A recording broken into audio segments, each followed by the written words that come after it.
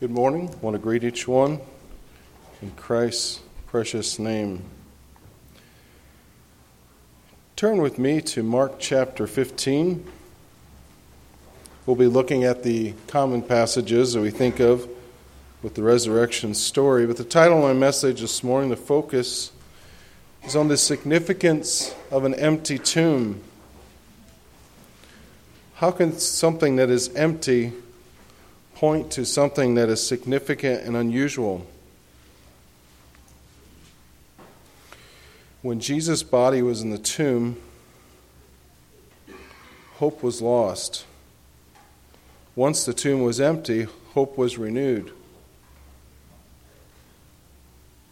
Once the tomb was empty, the Holy Spirit could come. Once the tomb was empty, the church could be born. So let's read verses 42 to 47 of Mark chapter 15. And now when the even was come, because it was the preparation, that is, the day before the Sabbath, Joseph of Arimathea, an honorable counselor, which also waited for the kingdom of God, came and went in boldly unto Pilate and craved the body of Jesus. And Pilate marveled if he were already dead. And calling unto him the centurion, he asked him whether he had been a while dead. And when he knew it of the centurion, he gave the body to Joseph. And he brought fine linen and took him down and wrapped him in linen and laid him in a sepulchre which was hewn out of a rock, and rolled a stone under the door of the sepulchre. And Mary Magdalene and Mary the mother of Joseph beheld where he was laid. Even though each year we commemorate this time, what happened to Christ, I know for me, I think it's hard to still fully understand and comprehend what it must have been like. We today, we have God's Word, we have the Holy Spirit, we have a much greater understanding than what the disciples did. But can you imagine what they were going through at this time of the incredible loss, the incredible disappointment? If you've lost a close loved one, which I have not, but if you've lost a spouse, a child, a parent, a sibling, maybe you can empathize and understand a bit of what they were going through. But yet, Jesus was much more than that. He was not only a close friend, but he was also their spiritual leader. He had been teaching them to know more about God than they had ever been able to learn from their scribes, from the Pharisees, from the rabbis. Each day, each week, each month that they had followed him, they sat at his feet. They had grown in their understanding of who God was. And I believe the close disciples, the women that followed him, as it talks about here in Mark and other of the Gospels, whether or not they truly, and when we see as they struggled to understand his death, they didn't fully understand the full plan, but yet I believe that they did recognize their need of him and their trusting of him, that he could deliver them. But now he was dead. What is death? Outside the resurrection, as was talked about in the Sunday school period, death is final, death is permanent, death is hopeless. And if any of them doubted what had just taken place, all they had to do was ask Mary Magdalene or Mary of Joseph to confirm that his body was in the grave, in the tomb. His body was cold. His body was dead. There was no life there anymore. And to kind of prove that point, Luke 23:49 says, "And all his acquaintance and the women that followed him from Galilee stood afar off, beholding these things." They had been there at his crucifixion And some of them were even there when his body was laid in the tomb. There was no doubt that Jesus was no longer living.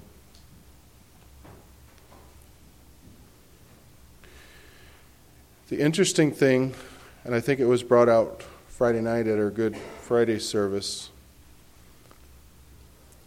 that most of the disciples were not at his trial.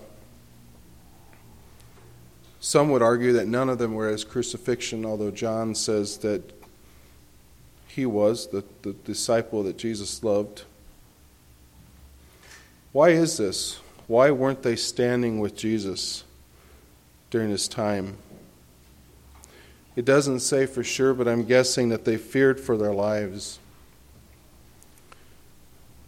And possibly the reason that only the women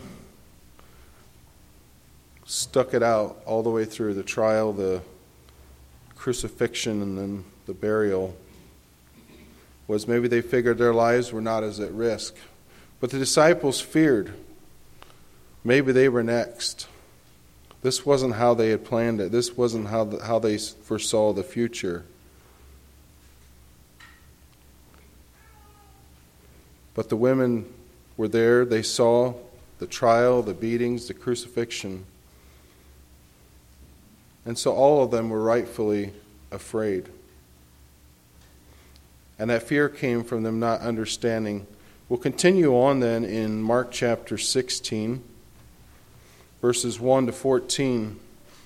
And when the Sabbath was past, Mary Magdalene and Mary the mother of James and Salome had brought sweet spices that they might come and anoint him. And very early in the morning, the first day of the week, they came unto the sepulchre at the rising of the sun. And they said among themselves, Who shall roll us away the stone from the door of the sepulchre? And when they looked, they saw that the stone was rolled away, for it was very great. And entering into the sepulchre, they saw a young man sitting on the right side, clothed in a long white garment. And they were affrighted. And he said to them, Be not affrighted. Ye seek Jesus of Nazareth, which was crucified. He is risen. He is not here. Behold the place where they laid him. But go your way, tell his disciples and Peter that he goeth before you into Galilee. There shall ye see him, as he said unto you. And they went out quickly and fled from the sepulchre, for they trembled and were amazed. Neither said they anything to any man, for they were afraid. I'm just going to pause there. Once again, even though the tomb was empty, it still didn't make sense to them, and they were still afraid. Why were they afraid? I don't believe that at this point they really truly grasped that he had risen from the dead. And at this point, they still had not met him in his resurrected body. So even though the angel or the messenger that told them to go and tell, at first they were afraid to. They didn't know what to do. They didn't know what was next. And then in verse 9, Now when Jesus was risen early the first day of the week, he appeared first to Mary Magdalene, out of whom he had cast 7 devils. And she went and told them that had been with him, as they mourned and wept. And they, when they had heard that he was alive and had been seen of her, believed not. It's amazing. There's still not an understanding of what's going on. They had been hiding. They were afraid. I still don't believe that they really understood that the tomb was empty because of the power of the resurrection, but rather they probably thought he had been moved or his body had been stolen. After that, he appeared in another form unto 2 of them as they walked. And it's referring to the 2 that on the road to Emmaus. And we know that story well. And they went and told it to the residue, but neither believed they them. And afterward he appeared unto 11 as they sat at meat. and upbraided them with their unbelief and hardness of heart, because they believed not which had seen him after he was risen. And I'm going to stop there. In our human minds, in our human strength, we would be just as they were there. We would struggle with truly believing. But yet, once they grasped that he had risen, and the tomb was empty, not because of theft or because of trickery, but because of his power, we see a very different group of disciples from there on. Luke 24:12 says, Then arose Peter and ran into the sepulchre. Stooping down, he beheld the linen clothes laid by themselves, and departed, wondering in himself at the thing which was come to pass. So just as we had just read there in Mark, even though Peter had ran and looked for himself and saw the linen clothes that had been wrapped around the body of Jesus, he still didn't fully understand and fully believe. But what would change these men from men of fear, hiding from the authorities, to bold men willing to die for Christ only a few weeks or months later? And I believe it was the empty tomb and what it signified. That Jesus was not just a prophet, he was not just a rabbi, he was not just a good man. He was so much more. It signified his power over death. And there was no longer a question of whether he truly had the power to forgive sins. There was no longer any doubt whether he could raise men from the dead. Turn with me to John chapter 20.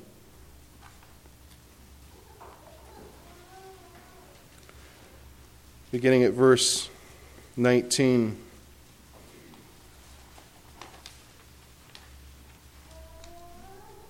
John chapter 20, verse 19. Then the same day at the evening, being the first day of the week, when the doors were shut, where the disciples were assembled for fear of the Jews, came Jesus and stood in the midst and said unto them, Peace be unto you. And when he had so said, he showed unto them his hands and his side. Then were the disciples glad when they saw the Lord. Then said Jesus to them again, Peace be unto you. As my Father hath sent me, even so send I you. And when he had said this, he breathed on them, and saith unto them, Receive ye the Holy Ghost. Whosoever sins ye remit, they are remitted unto them. And whosoever sins ye retain, they are retained. But Thomas, one of the 12, called Didymus, was not with them when Jesus came. The other disciples therefore said unto him, We have seen the Lord. But he said unto them, Except I see him in his hands, the print of the nails, put my finger in the print of the nails, and thrust my hand into his side, I will not believe.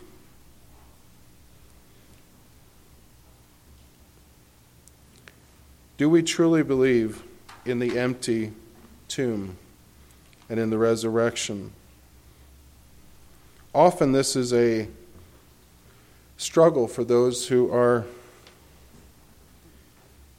struggling to really fully are sure whether they can trust Christ, whether they can follow him, whether they can make him Lord. And so it's not a one-time struggle as Thomas had here, but it's something that many, many people struggle with.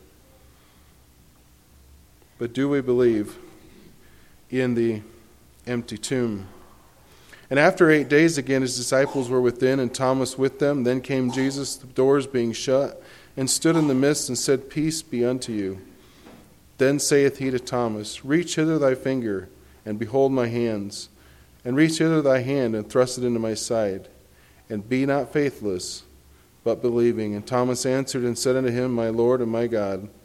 And I'm going to stop there. We know that Thomas would later go on and give his life for the gospel, for his faith in Christ. And so what took the men from being fearful and hiding to going out and preaching the gospel. It was the very understanding of the resurrection and the power that it showed that Jesus had. Now I'd like to look at a different part of this story, the different area of this. Turn back to Matthew to chapter 27.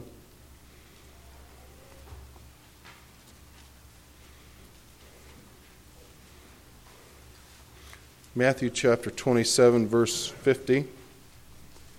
Jesus, when he had cried again with a loud voice, yielded up the ghost. And behold, the veil of the temple was rent in twain, from the top to the bottom, and the earth did quake, and the rocks rent.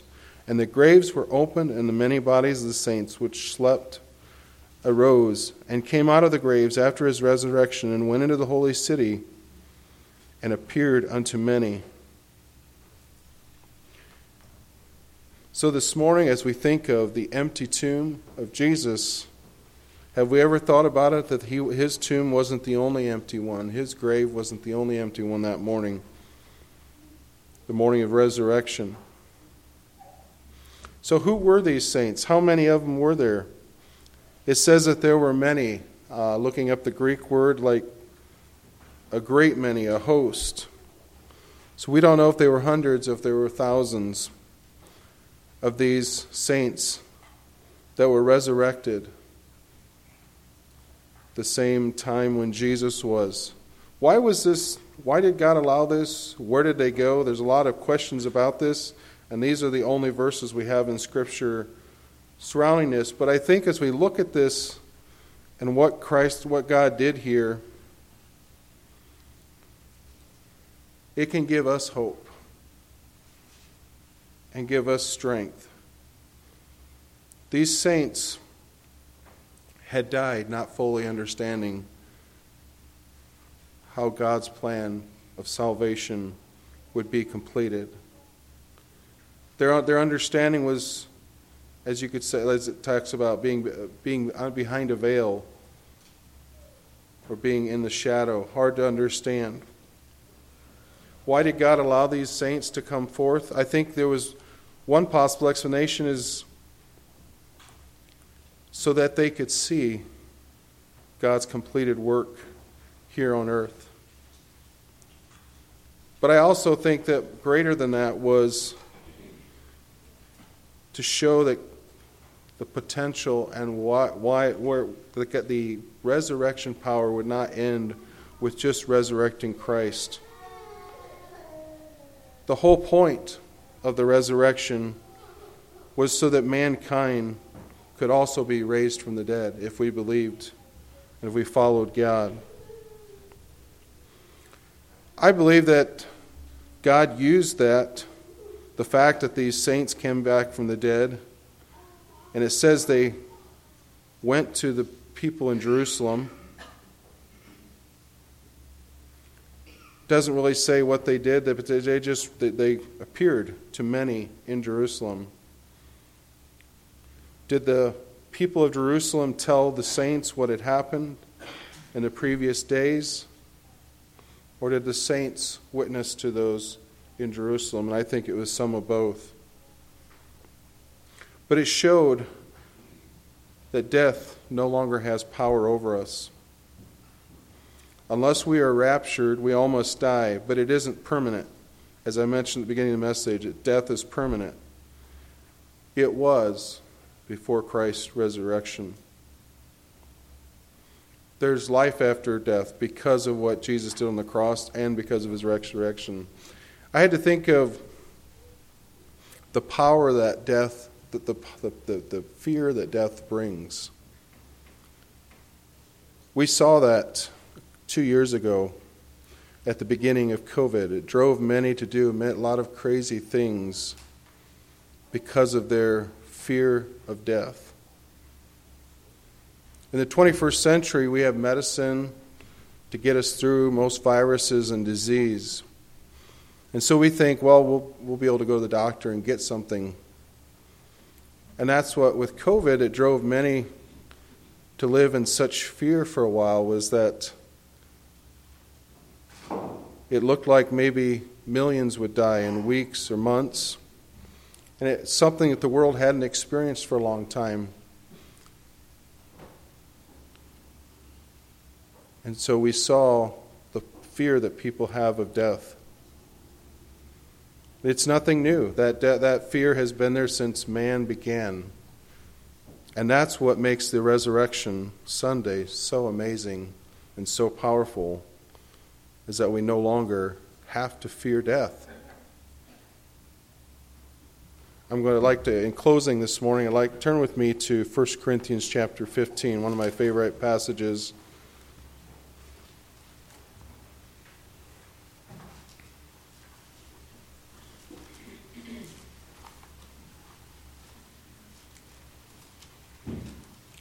Beginning at verse 1, 1 Corinthians 15, verse 1.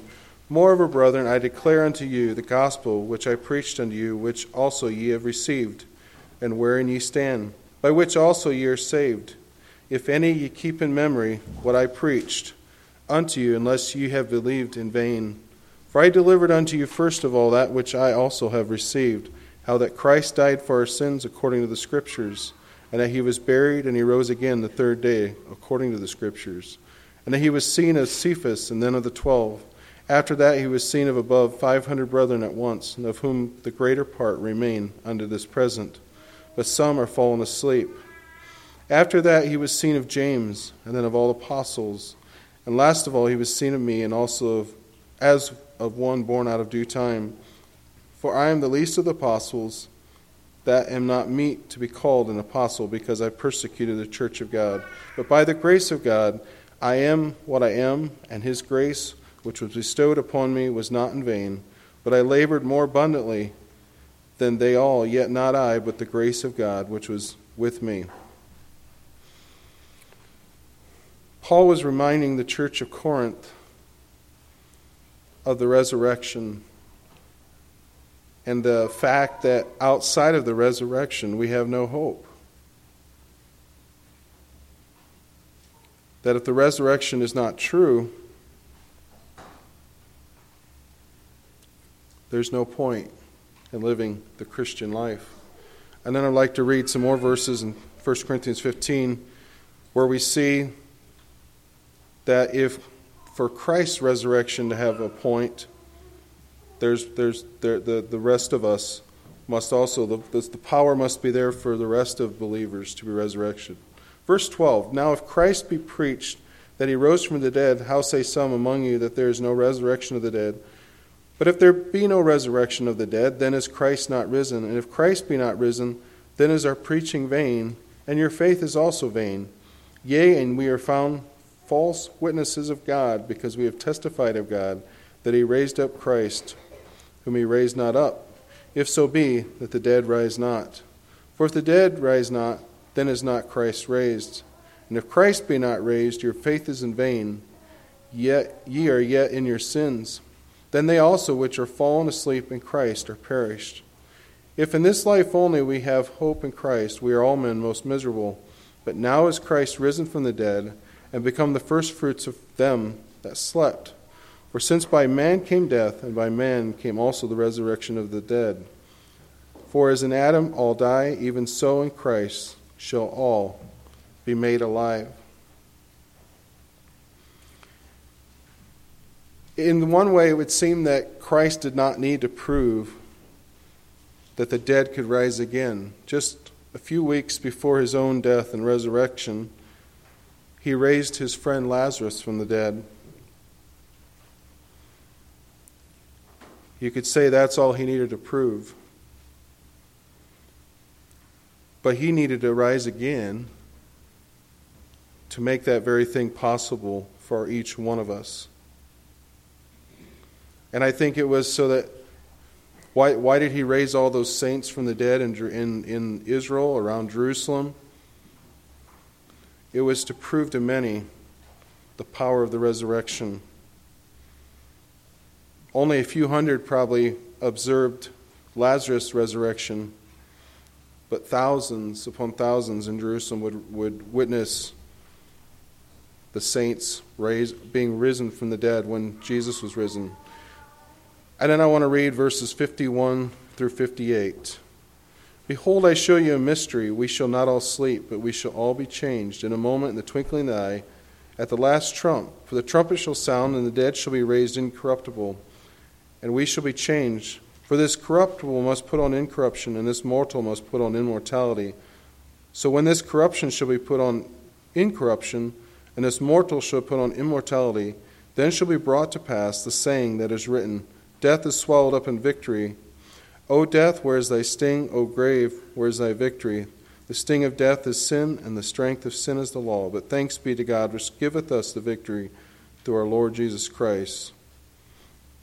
Therefore, my beloved brethren, be ye steadfast, unmovable, always abounding in the work of the Lord, for as much as ye know that your labor is not in vain in the Lord.